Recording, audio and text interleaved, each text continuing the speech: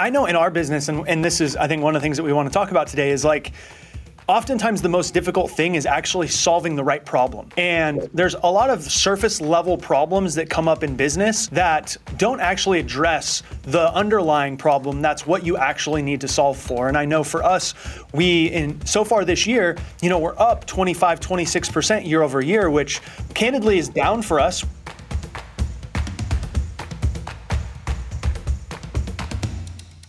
Well, hello, and welcome to another edition of the E-Commerce Evolution Podcast. I'm your host, Brett Curry, CEO of OMG Commerce, and I am so excited about the podcast episode today. My guest is a legend. This topic is going to be insightful, inspirational. It's going to be really, really good. And so I just want to dive right in. And my guest today is the co-founder and CEO of Live Bearded. He's one of the most fit guys in the business, one of the best beards in the business, and just really a genuine guy. He knows business, he knows people, he knows leadership. You're going to love learning from him. And we go way back. Anthony Mink is my guest. So Anthony, welcome to the show. And how's it going, man? Thanks for the intro, man. I'll try to live up to that one. I appreciate the kind words. Things are going really well. We were talking just before we hit go live. It's November 8th. We're two and a half weeks away from Black Friday, so we're just right in the middle of all of it. But really, really excited. The team's doing amazing, and just feel like, the e-commerce world has been like crazy over the last 12 to 24 months, if you will, with the highs and then kind of like the drop off and the turbulence. And I just feel very fortunate because our team has done an incredible job and we're still having a lot of fun and enjoying the process. That's amazing, man. And I get to see your team a lot. Obviously get to see you at least a couple times a year, Blue Ribbon and other events, and then you get to see your team too. And you mentioned that they have fun, and they genuinely do. I see your team. They're smart, they're engaged, collaborative, but you guys are having fun. You're like having fun doing this, which really, like, if we're not having fun, then why do it, right? Why not do something? Yeah, I mean, I started my first business because I didn't want to work for a stuffy boss and I didn't want to work in a shitty office, and I wanted to be able to kind of do things my own way. And when we go through the interview process, one of the things I say is we have a very politically non-correct environment. I'm going to say fuck a lot, and we're just going to be ourselves and have fun. And if you're not comfortable in that environment, that's totally okay. But I wanted to create the environment that I wanted for my company or for myself within my company. And so to that degree, we respect each other. We try to challenge each other to get a lot of work done, but also we just give each other the grace to, be flexible and do what they got to do. So we've tried to find that good balance between kicking ass and driving results, and then also giving people the space to still, do what they need to do in their personal lives and professionally. And so far it's worked out well. Yeah, I really tip my hat to you guys, the way you've struck that balance of getting after it, but also caring and having fun is really admirable, and it's working, and that's amazing. And also, thanks for joining me right now, because as you said, as we record this, we're all prepping for Black Friday, and so when I invite my e-commerce merchant buddies to come on the show or friends to come on the show, I don't expect them to come on this time of year, but you're like, I'll do it. I'm in. So thank you for doing that. And yeah, I just want to kind of dive in, and I think this would be a good segue into how would you view the state of e-commerce? Because we had the highest of highs, maybe not the lowest of lows. We had the highest of highs, and then all kinds of craziness has ensued after that. But how would you describe the state of e-com? Yeah, I think it's highly industry dependent based on all the different people that we know from Blue Ribbon. You talk to some guys and they're doing very well. Other guys, they're struggling. I think when we were at the last Blue Ribbon a couple weeks ago, I gave some stats. And one of the things that was really shocking to me is the quarter over quarter growth rate in e-commerce is the lowest it's been since they've been tracking it. From 2010, 2011, they tracked quarter over quarter e-commerce growth rates. And it was double digits, 12, 14, 15, 20, and it was just consistent year over year. And then during COVID, there was a quarter that was 50, 60% quarter over quarter growth rates. And so we had this, tremendous wave that we've been riding for the last 12 years. And over the last 4 quarters, we're in the single digits for the first time ever. What's also very interesting about that correlation is during the whole COVID kind of lockdown stuff, the number of e-commerce stores doubled. So you've got twice the amount of competition, the slowest amount of growth rate that's been possible. Pair that with inflation, and credit card debt has reached $1 trillion for the first time in the history of our country. So also advertising rates and CPMs, as you guys know at OMG, are as high as they've ever been. So you have all of these factors that honestly don't create a good environment for e-commerce. And I think a lot of people are feeling that. But at the end of the day, one of the things that we talk a lot about is it's just the ordinary things practiced consistently. You know, one of my favorite coaches of all time is John Wooden, and he's like famous for the fundamentals. Like, you're going to do form shots every day. You're going to do dribble drills. You're going to do passing drills. And I think there's fundamentals in e-commerce that if we stick to them, we're going to have more success. And honestly, I think the fundamentals are the most difficult thing to do, but they're the most basic. And that's why they're the most difficult, because people want to try to find the new whiz-bang thing or the new strategy that they can use to really take things to the next level. And oftentimes it's just great email marketing, great ad creative, great customer service, great follow-up. There's just a few core channels that if we just do very well at, we can build a very defensible business. And for us, our plan through tough times is to just do everything we can to personalize the experience to customers, make sure they know that we truly care about them and we're here to support them. And, if that means that they're going through tough times and they can't buy, that's totally fine. We're going to be here when they do have some flexibility and when they can. And in the meantime, we're still going to try to provide content that's going to support and meet them where they are. So for us, I think in any environment, there's an opportunity to maximize the current state. And right now, I think we're seeing a lot of people that maybe they didn't build a business based on fundamentals, and it was tactics or strategies that were working in the time, COVID, wave, the excitement, whatever. And just riding the wave. Yeah, for sure. Now the wave is gone and those businesses start to fall away as well. And so I think on the other side of that, if you practice good fundamentals, you build a business on strong, financial optics and good metrics, then I think on the other side of this is going to be a tremendous growth wave. And that's definitely what we're focusing on.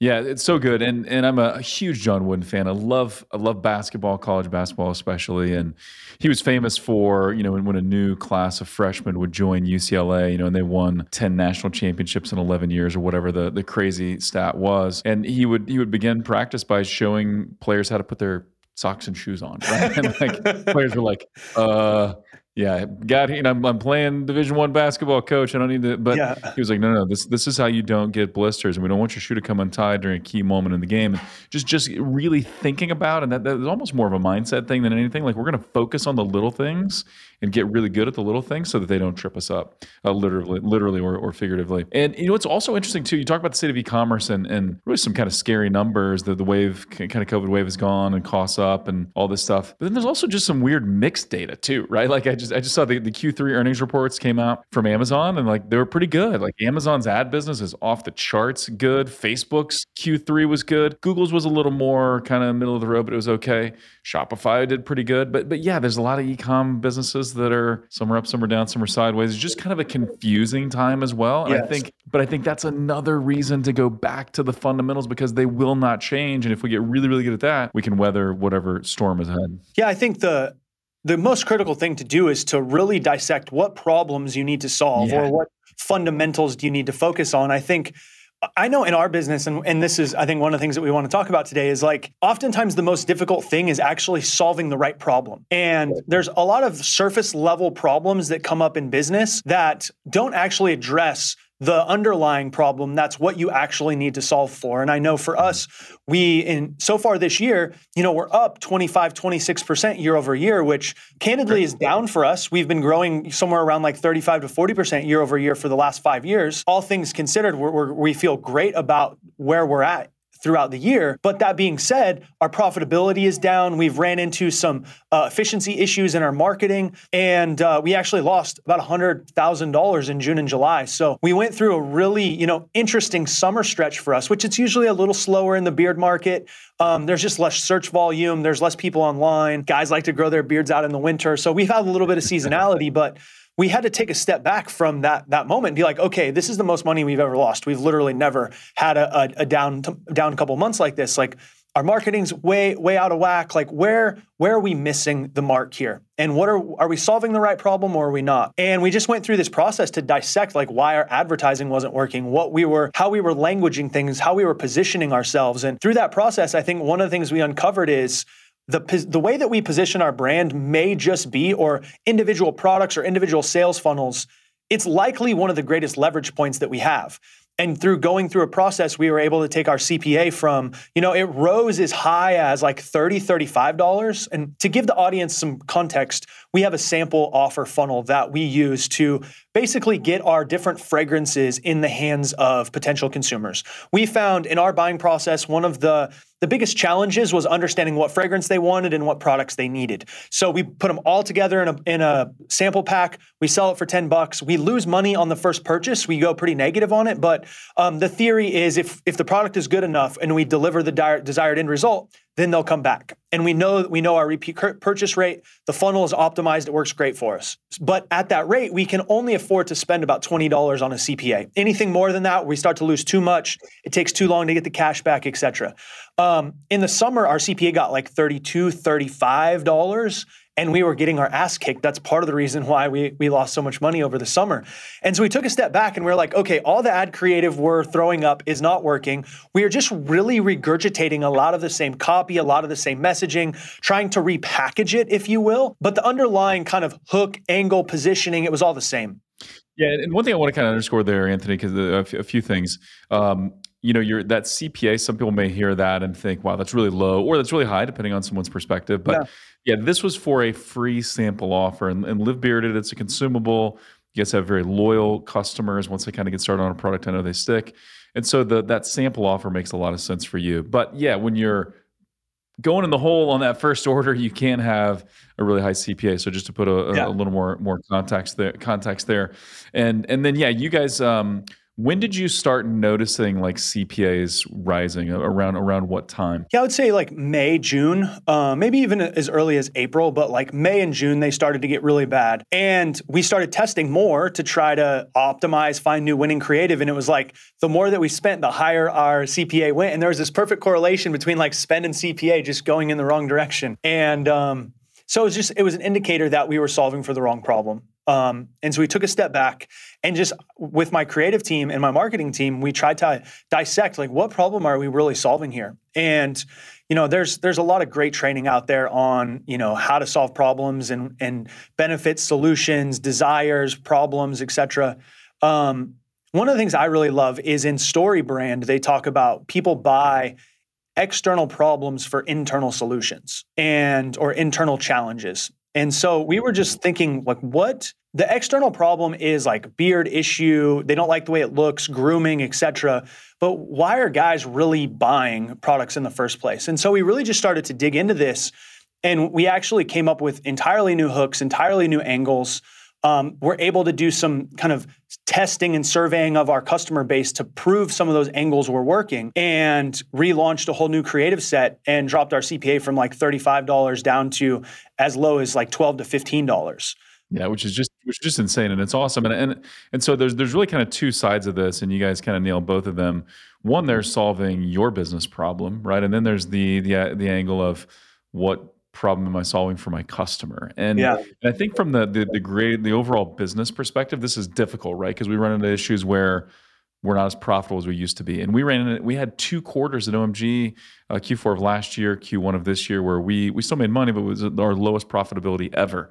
And so you look at that and you're like, oh, well, we got to fix profitability. But then you really have to understand, like, but what's the problem? Like, what is the problem?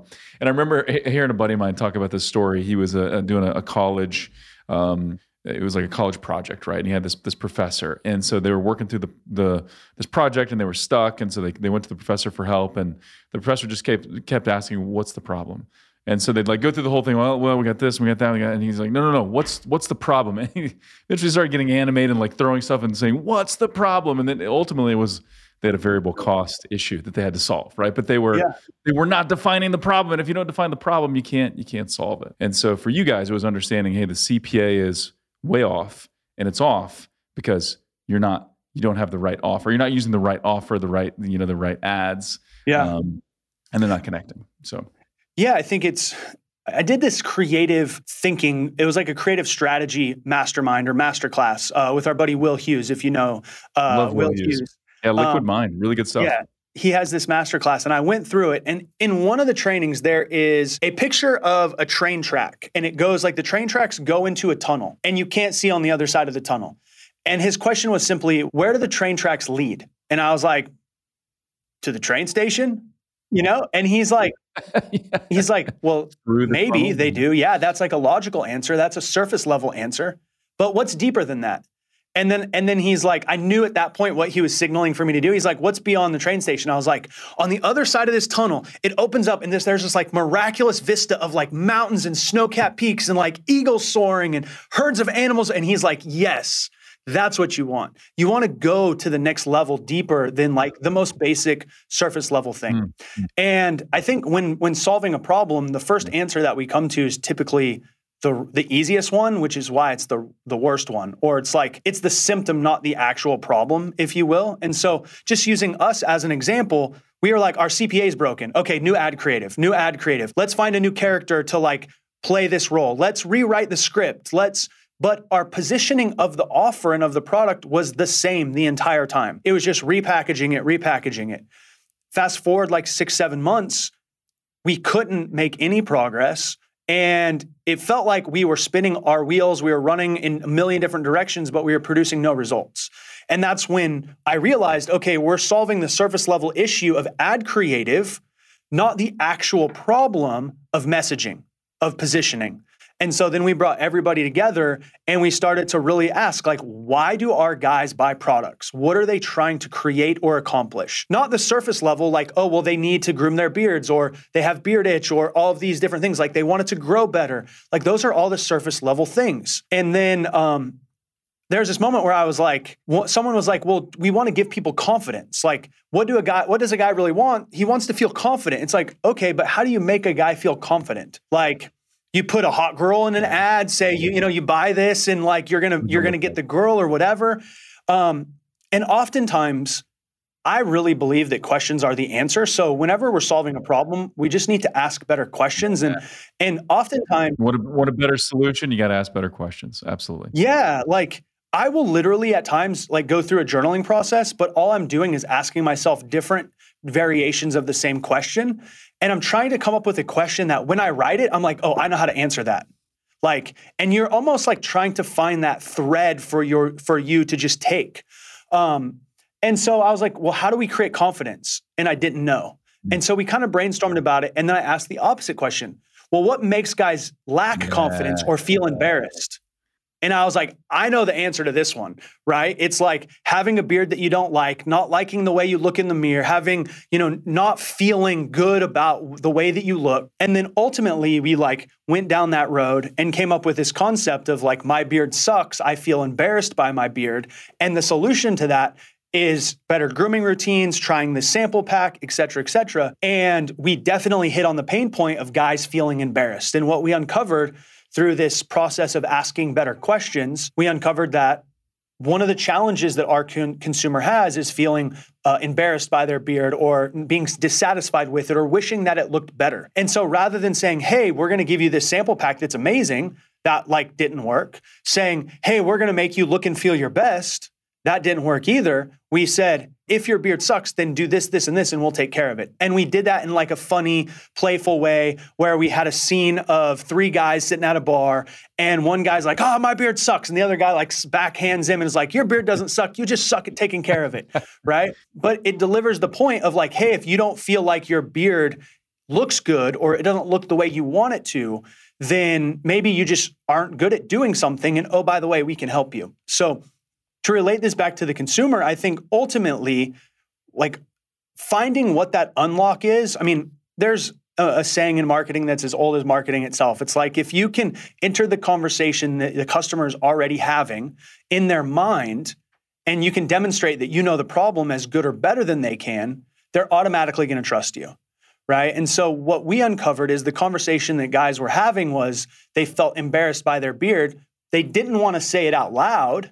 But when you brought it up to them, they're like, oh yeah, that I resonate with that in this example. So finding what that real emotional hot button was for them or what that conversation they were having with themselves was and being able to tap into that cut our CPA in half. Yeah. And it literally did it in the matter of 3 days once we launched that new ad. And here we are 3-4 months later, and our CPA is still extremely good on Facebook, Instagram. It's doing very well. We're acquiring more customers a day than we ever has as a company. And we're spending more at the top of funnel than we ever have. And we've been doing this for 7 years. So the positioning for us was a major unlock. And now it's like, I know that whenever we have marketing inefficiencies, we need to really go back to visiting how we're positioning ourselves or what problems we're speaking to specifically with our customers. Yeah, and just thinking about, I was reading this David Ogilvy quote the other day, Ogilvy on advertising, and just one of the legends in the space. He was the guy behind Dove soap and Rolls Royce and Hathaway shirts and lots of other iconic brands. And he said, all good ads are fueled by a big idea, not just a discount or something, but a big idea. And all those big ideas are pretty simple, right? Not complicated. We always want to make things complicated. You talked about that. The fundamentals, right? But going back to this and understanding, okay, why does someone buy beard products? Okay, they don't want their beard to itch. Sure. They want it to be moisturized or to smell good. Sure. But that's all surface level stuff. That's not a big idea, right? The big idea is I want to feel great about my beard. I want to have confidence. And then in relationship to the conversation taking place in the customer's head, my beard sucks. That's like the language that would be going on in someone's head, right? Not my beard needs to be better or whatever, but my beard sucks. And so you guys really tapped into that, which was cool. And so, kind of walk us through, like, you talked about that process of, okay, they want to feel confident. That's kind of hard to define, but we know when they don't feel confident. So let's kind of define that. Then how did you kind of get to the creative application of, guys in a bar, kind of playing that out, or any other insights into the creative process? Yeah. Candidly, my team handles most of that. We've got a couple of great guys on our team that kind of just sat down. They've went through a lot of training courses and have gotten pretty good at doing script writing. And then we hired someone who has done a lot of hero style videos. So I've got 4 full-time creatives in-house plus 2 marketing guys that are great at script writing and copy. So internally, we've really optimized to build creative like this and to be able to do it efficiently. We knew that this was an unlock for us. So to answer the question specifically, I think the writing team sat down and, to your point, said, okay, if people are embarrassed by their beard or if they're dissatisfied or unhappy, that's not the language that they're going to use in their head. Like, what do they actually say to themselves? And you're 100% right. They're going to say, damn, my beard sucks, right? And then we wanted to come up with a fun environment where bros would be having a conversation. And it's like, well, where do guys meet and hang out and have a conversation? What's relatable to our audience? Having a happy hour, meeting for a drink at a bar, et cetera. So we just we just found a local location that we could rent out for the day and put them in a bar setting and recorded, and kind of, the rest is history. Just stuck to the script and did the things there. But I think for us, what we always try to do is write creative and come up with sets and locations that we believe are most aligned and congruent to who our customer is. Most authentic. Yeah, exactly. To us as a brand too, right? Like, our brand positioning is very much like we're just regular guys. I started Live Bearded with one of my best friends 7 years ago. We started it in my living room. For the first 4 or 5 years, it was just him on camera, him and I on camera. And we were just really trying to create this brotherly, ball busting, have a good time vibe. And so that's always kind of just been the culture and the ethos of Live Bearded. So with all of our creative, we really try to make that be consistent. That's awesome. So I want to go back to the problem solving question and kind of look at how you decided to start with the ad creative, right? Because, the CPAs go up and there's several things you can consider there. Well, is just ad costs going up, or my ads ineffective, or do my landing pages need to be fixed, right? And ultimately, I think you guys have made improvements all along that journey, right? You guys did CRO work as well, landing page work, which has worked very, very well. But how did you land on ad creative? That's the piece we need to fix right now. Well, to your point, I have spent 1.5 years optimizing our funnel post-click. So our landing page is super dialed in, converts at 12, 13% on cold traffic. So we're good there. Our email funnel, everything back end is optimized. Our repurchase rate on the offer is upwards of 35% when everything is dialed in and working correctly. So I knew everything post-click was dialed in because none of those metrics had changed. The only thing that had changed was our front end CPA, our cost to acquire. And it wasn't just on one platform, but it was on YouTube working with you guys at OMG. It was on Facebook. It was on TikTok. Every ad we are running, it was going up. And so I've been running ads and doing, this thing full time for 12 years now. I remember setting up my first Facebook ads in 2011. So we've been at this a long time. And I think when you're at it a long time, you just get a general like sense of things, right? You kind of have an intuition.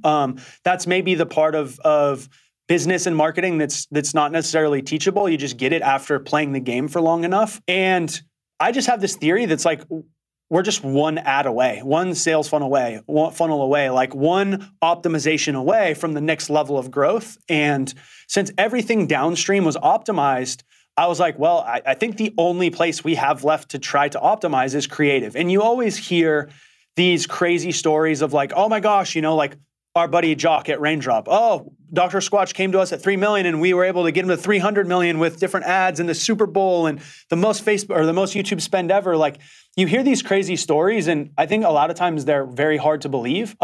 Even I doubt it in times in my business because I'm like, man, we've never really had that one ad that just like was a moonshot, right? Like we've just always hit base hits. And, it's allowed us to grow at 35, 40% year over year for 5 years in a row now. So we've never been the company that's tried to hockey stick growth, partially because we couldn't afford it. We just were self-funded and we're just, we like the slow and steady approach. But with that, it's like, I know creative always fatigues. Again, everything post-click was optimized. So for me, it was like, well, maybe this is just where our new CPA is going to live. Maybe everything else downstream, maybe we have to change the dynamics of the business. And I think at times there's inflection points where what we were working fundamentally changes and we do have to re-engineer our business, change our approach. And if we weren't able to get our CPA down with this particular sample offer, we would have had to look at maybe acquiring customers in a new way. But I just believe in the process of bettering your best. That's what I tell my team all the time. It's like our goal, like once we get a new winning ad, our immediate goal is to beat it. And we try to create a fun competition and we tease each other about it. But I really just live by the idea of bettering your best. And that's really like what it just came down to. And if I'm honest, bro, like there was a period there where we were like in it multiple months in a row with no winners and no breakthroughs. And I thought to myself, like, I don't fucking know if this is going to turn around. Maybe this just is what our ad costs are going to be, and maybe the economy and some of maybe like there's just a lot of factors here and I'm not going to be able to break through. Yeah. But that doesn't mean that I don't consistently show up every day and do everything that I can that's in my control. And I guess I just believe that if we continue to show up, continue to take action, continue to work to solve the right problems, ultimately we're going to find an unlock somewhere along the way, and that's going to lead to that next level of opportunity. Yeah, and you said you believe in bettering your best, and I think some brands though try to like better their meh. Like this is something that's not really working. We'll just get a little bit better. Like, well, that doesn't work, right? Sometimes you need that breakthrough idea, and you guys went through that where like these ads weren't working. Well, let's just try to do them a little bit better, right? Let's just try to do the same concept but a little bit better. And sometimes you just need that different positioning and that different angle altogether. Yeah. I don't know where I read it. I actually think Spencer told me about it, or someone on the team did. I think it was Nathan, actually. They listened to a podcast, and the podcast was like, it's easier to grow 10 times than it is 10%. And it was this very interesting kind of philosophical approach. And they said, because if you're going to grow 10% more, you basically just have to do what you're doing a little bit better. You just have to better the right? Yeah. But if you're going to 10 times, you have to totally change your approach. Right. Like, if you are, so we're in the 8-figure range, right? And what we've done has gotten us here. If we want to go to 9 figures, we have to totally change what we're going to do. Like what gets you to where you are isn't going to take you to where you want to go. And so that whole idea of, you can grow 10%, 10%, 10%. But if you want to grow 3 times, 5 times, 10 times, you have to actually fundamentally change the way that you're approaching things and solve a totally different problem in a different way. And in some ways, that's kind of the approach that we took is like, hey, we've been trying to solve the ad creative this whole time, but let's go a layer deeper and solve for positioning, solve for emotion. Like what emotions do we really want to hit and what conversations can we have in a different way? And that allowed us to get to the next level. Yeah, and fundamentally understanding what is someone buying when they buy your product and why are they choosing you over someone else Because to look at the Dr. Squatch example, going from 3 million a year to 300 million a year is just because it's better soap. I mean, that doesn't seem very likely, right? It's better positioning, right? What we feel something when we watch that Dr. Squatch ad, and we want what they offer, and we're willing to pay $12 a bar or whatever it is, right? More than what we pay for something, a Walmart brand or something like that. And actually, I just saw we were driving through Oklahoma City to go to a football game, and Dr. Squatch in a truck stop. This whole section of Dr. Squatch. I'm like, wow, they made it, man. They're in a truck stop. So that should be your goal, Anthony Mink. I want to see a live bearded. There's a lot of bearded truckers out there. There's a lot of bearded truckers out there for sure. It does come down to positioning, and it does come down to brand. And sometimes we're missing the mark a little bit. We've done okay, but we're bettering our meh instead of bettering our best, and that's where we need to shift. I think said in a different way, maybe to try to connect the dots, maybe to those people that are like, okay, I get it, but like, how do I really drive this point home? People buy stories, states, and identities. Yeah. They don't buy products, right? And so if you're selling a product, if I'm selling you a bar of soap or a beard oil, like, okay, cool. Like maybe I'm interested if I actually need that in that moment. But if you sell a story or an emotional state, right? Confidence, the cool kid, the be a man, like whatever some of these ads sell, or you sell an identity, right? Like there's a certain type of an identity that people are selling if they buy a certain car or if a woman buys a certain handbag or whatever. And I think, again, if we step back from the product and try to like sit down with our customer and really get inside of their wants, their needs, their desires. What stories do they want to buy? What emotional states do they want to buy? And then what identities do they want to buy so they can signal who they are? And I think just that framework will help us, at least here with us, it helps me kind of but step away from the actual tangible product, because it's easy when you're just selling the same thing over and over. We've been selling men's grooming for 7 years, right? You get in a vacuum. And so oftentimes you have to pull yourself out and get perspective. So I think stories, states, and identities, that has really, really helped me get a different vantage point or try to find a different way to connect with the audience. Yeah, it's so good. Yeah, because stories really evoke a different set of emotions and really make something come to life. And understanding what state are we trying to create, that's really important. I think most people don't think about that. But the deepest level or the highest level, whichever way you want to look at it, is that identity, right? Yeah. Why do I buy Nike instead of Adidas? Or why do I want to drive this car over that car? It's because it's how I want to identify. Like I want to be a great athlete. I want to be associated with great athletes. Or for me, I first started liking Nike because I was a huge Michael Jordan fan. And so I grew up in the glory days of MJ. And so I still like Nike the best today. And it's not like they got better shoes than Adidas. I mean, it's totally subjective, but really like. They just don't have to screw it up for you. Like at this point, they just don't have to screw up and they've got your business because the identity that they've created, and it's very interesting. I saw this graph a while back and it was talking about influencer-led brands and the importance of a brand having a forward-facing founder or someone that they can basically connect with the brand as an identity. And it said, basically the question was, how important is it for you to buy from a brand that you know the founders? Mm-hmm. And like the baby boomers, it was like nil, like 10, 20% of people were maybe like, oh, it's important. But when you go to like Gen Z and the 18, 20, 25, 30-year-olds in that range, it was like 60, 70% of people said it was very important. And you pair that with just, I think I have this philosophy in life, and I think just because you don't like the messenger doesn't mean the message is any less valid. Totally. And I've trained myself to just observe.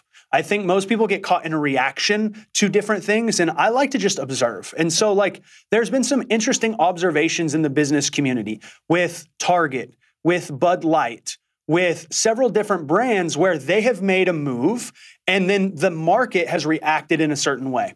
And I bring that up because I think now more than ever, customers want to spend their money with brands who they like, who have similar values or ideals or identities. And so I think that final identity piece, like when you really can speak to the identity of someone as a brand and it's authentic and it's genuine and it's who you are as a brand, I think that's one of the biggest unlocks that we can have. And I think now people are are more intentional with voting with their dollars than ever before, or maybe at least ever in my lifetime as an adult, as a consumer. I see, a lot of the different sways in commerce based on different moves, good or bad, that companies are making. So I just think it's a very timely time for everybody to sit down and dissect, how are we positioning our brand?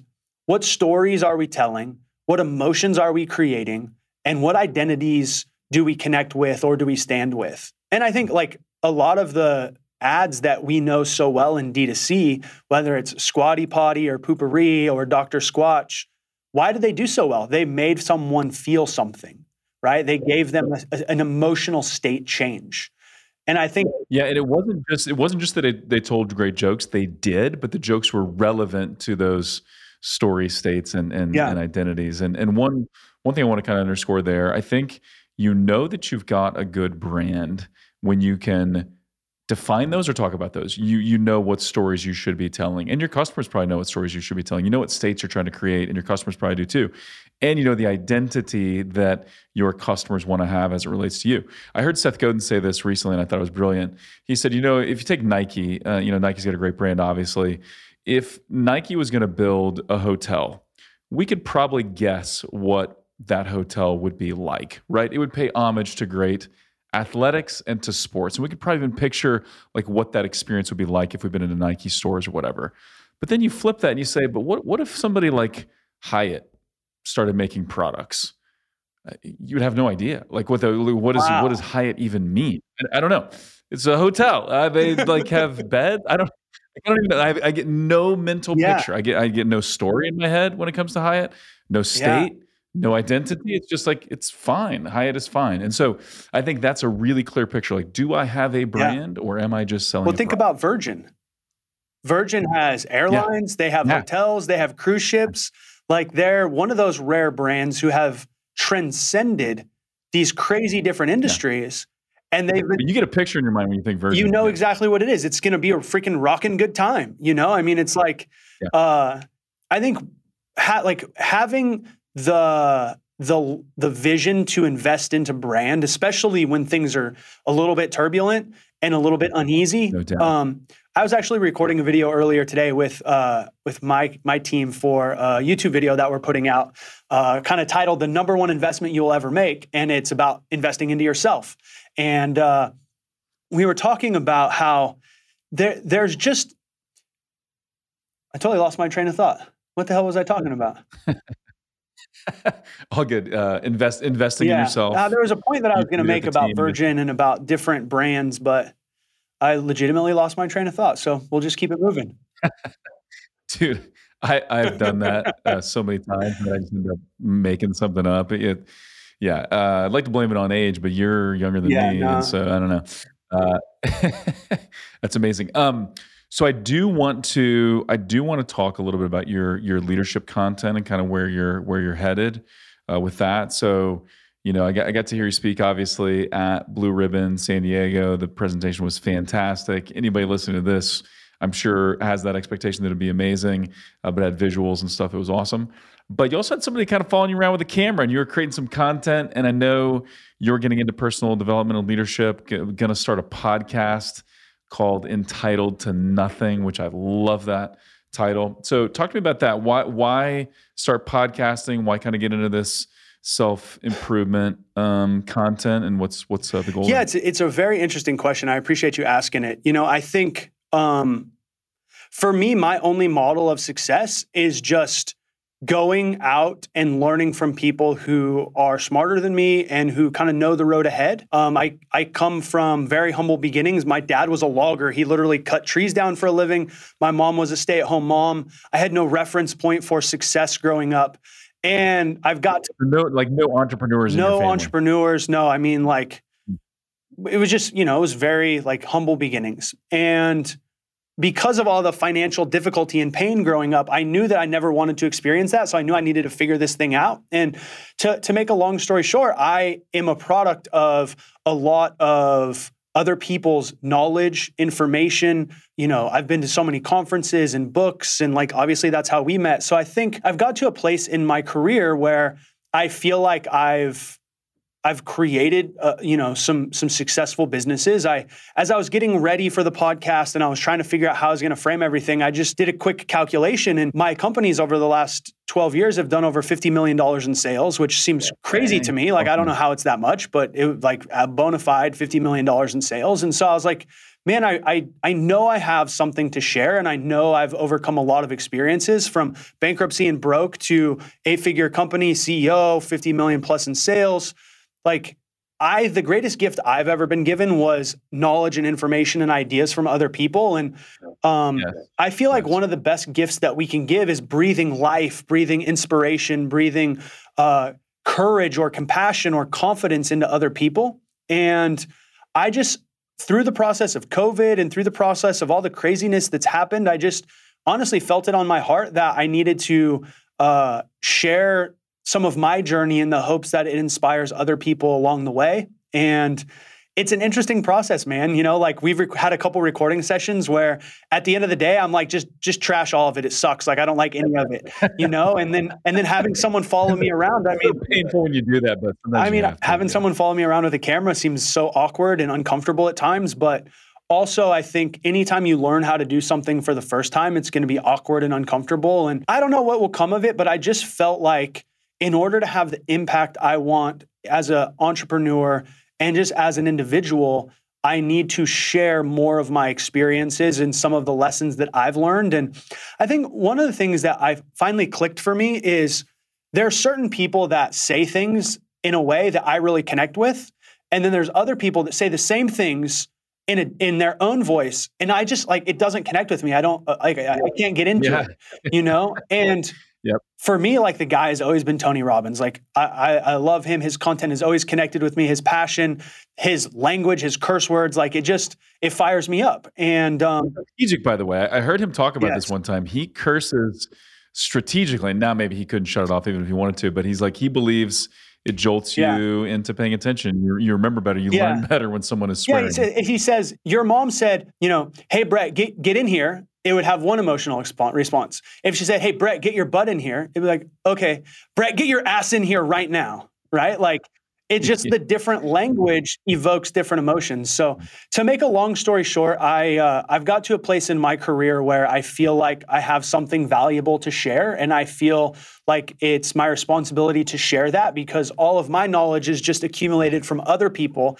And in a lot of ways, I just want to pay that forward to the next generation of people or to anybody who resonates with my message or my story or kind of my experiences. Yeah, and I'm really glad you're doing it. I get to hear you speak on stage a few times and been on a podcast with you. You're very articulate, and your story is going to resonate. And you've got a unique perspective and the way you've learned and grown and become an entrepreneur with really no family example. And I was kind of the same way. Like, nobody in my family was an entrepreneur. I just felt called to do it.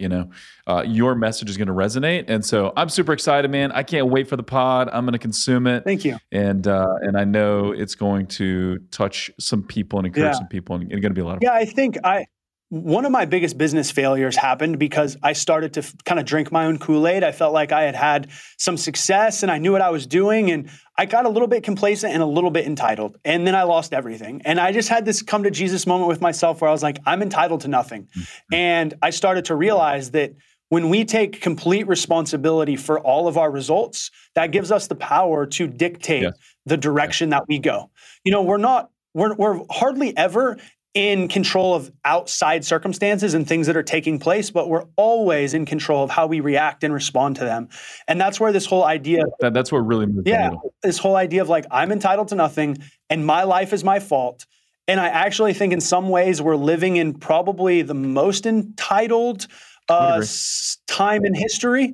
There's an easy button and an app for everything, and people just want shit now. And so I just felt like this message of like, your life is your fault, you're entitled to nothing. I really felt like it was timely, and I felt like I was someone that could really kind of lead the charge with it and share from experience, not just ideas or perspectives, if that makes sense. That's awesome, man. And so depending on when someone's listening to this, that may not be out yet, but it's coming soon. So how can January 1st is the goal. Awesome. Yeah. How can people start to connect with you, follow you now so that they're ready whether the pod is launched, at the time they're listening or not, how can they connect with you? Yeah, the best way right now is just Anthony Mink on Instagram, at Anthony Mink. You can search me, and I would love to have you follow along. I'm posting content on a pretty frequent basis now. We're playing around with different videos and different ideas and getting ready to launch the podcast in January. So it would mean the world if someone came and followed along and shared their feedback. I would really appreciate it. It's awesome. And for the bearded brothers out there, or for anybody whose special someone is bearded, how can they learn more about Live Bearded and try out your amazing products? livebearded.com. If you have any questions, we've got a team of customer service reps just in the room next door. You can reach out to us and let us know. But for any men's grooming stuff, we'd love to take care of you specifically for the beards. It's awesome, man. And I can vouch for both the brand and for the team.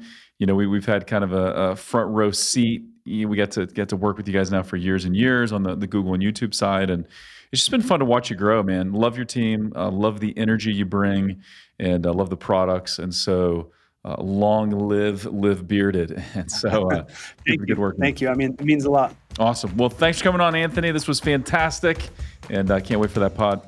Absolutely, brother. Thank you so much. I'll talk to you soon. Sounds good. And as always, thank you for tuning in. Love to hear from you. What would you like to hear more of on the show? Give us some ideas. And hey, I'm getting more active on the socials. So primarily LinkedIn, but also on Instagram and YouTube Shorts. So check that out. And with that, until next time, thank you for listening.